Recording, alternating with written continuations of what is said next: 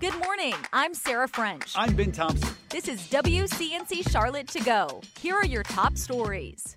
Breaking overnight, one person is dead after another shooting here in the Queen City. The latest happening on Wilkinson Boulevard at a gas station. CMPD says a man was pronounced dead on scene shortly after 12:30 this morning. No word on a suspect at this time, but this is just the third deadly shooting in a span of 10 hours. Police investigating two other shootings in West Charlotte and Steel Creek. Overnight, we've learned a suspect is in custody after a shooting on Country House Street. For the latest on all three of these shootings, be sure to have the WCNC Charlotte mobile app. In just hours, polls are set to open in Mecklenburg County. Early voting for the March 5th primary begins today. And from waiting in line to casting your ballot, election officials behind the scenes are working tirelessly to make sure your vote is safe and secure.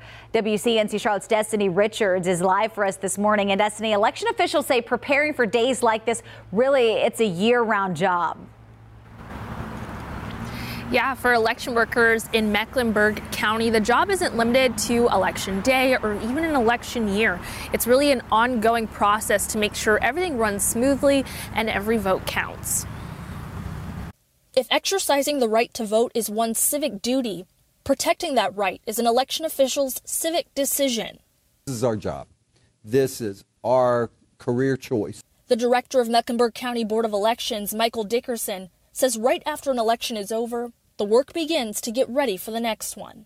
We're doing the training. My staff is doing the training. Preparation for early voting and Super Tuesday has already been underway in Mecklenburg County. Melissa DuPont, who has been an election official since 2008, says it's required by law and helps every person who gets assigned to a polling location. But we want each of the poll election officials to feel confident in what they're doing, that they have the proper skill set, knowledge set.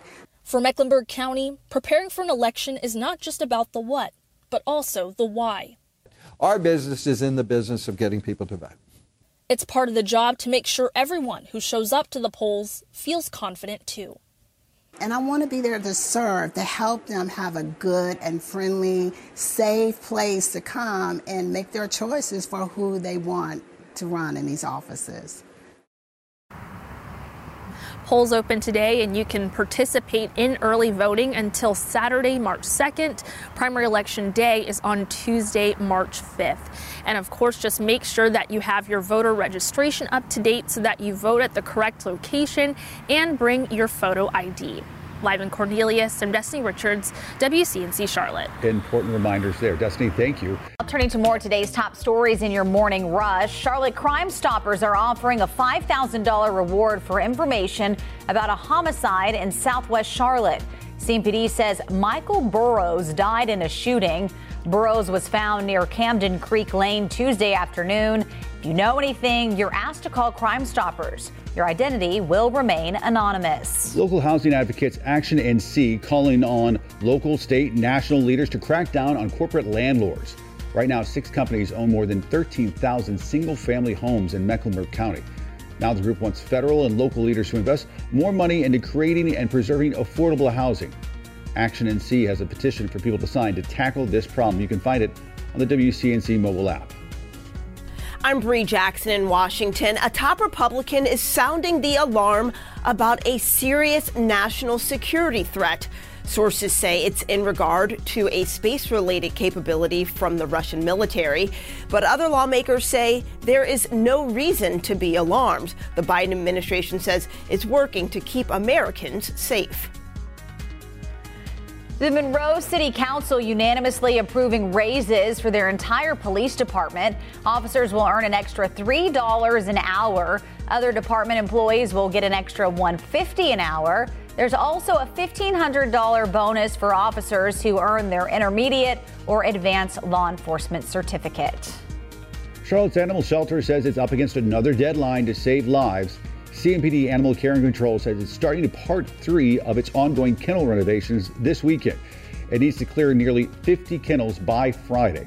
They're asking the public for help adopting or fostering a dog, or at least spreading the word about the need. And that is it for your morning rush. I'm now to connect the dots. When we make the news, it makes sense. Ask anybody currently job hunting. It's not been an easy market to secure employment recently, but it may be because they are looking in the wrong place. In recent months, there's been a big shift in where folks are looking for a job. Let's connect the dots. Government jobs are trending. According to Google Trends, those searches have reached the highest levels in 5 years. And while it might not be a dream role, it does offer some big benefits. Hiring platform Handshake says a growing number of people are looking for stability. In fact, nearly 77% of college seniors say stability is their number one priority when job searching. And government jobs offer just that. Another perk, good benefits. Things like pensions, tuition assistance, and student loan forgiveness have more and more people going the government route. And that is connecting the dots. Now to the day's checklist. Here are 3 stories worth knowing about today.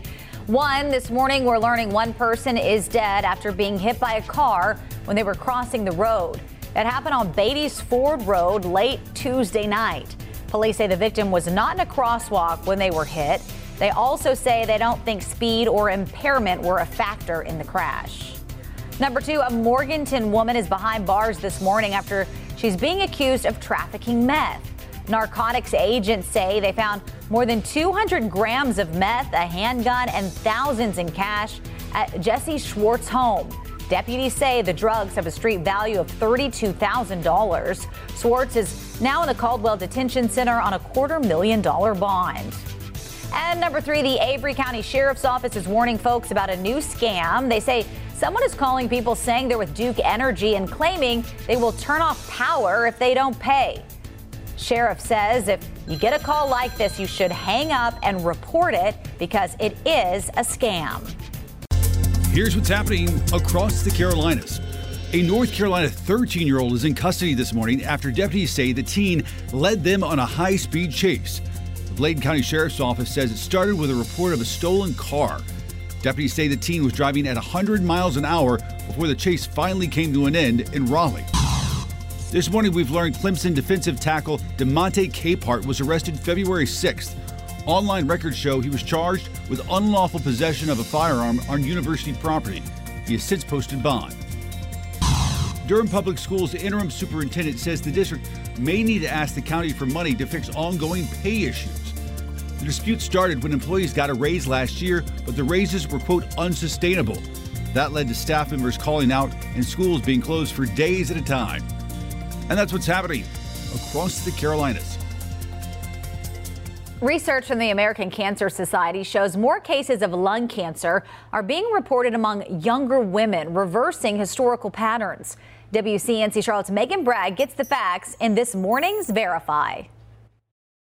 It might sound concerning, more cases of lung cancer being diagnosed in women who are middle-aged or younger. But doctors say there is some good news. Lung cancer cases overall are actually declining. Let's get the facts. Our sources are the American Cancer Society, Dr. Humberto Choi with a Cleveland Clinic, and cardiologist Dr. Pyle Coley. Dr. Coley says modern medicine has made tremendous strides when it comes to lung cancer diagnosis and treatment, but still that gender gap where we're doing better in men than we are in women with respect to treatment. While doctors don't know why this is, Coley says it's possible men now have fewer occupational exposures like asbestos than they did in the 1970s and 80s. So maybe we're just doing better in terms of protecting our men and not worse in terms of exposing our women. Dr. Coley and Dr. Choi both agree the biggest risk factor for developing lung cancer is smoking. So the most important thing to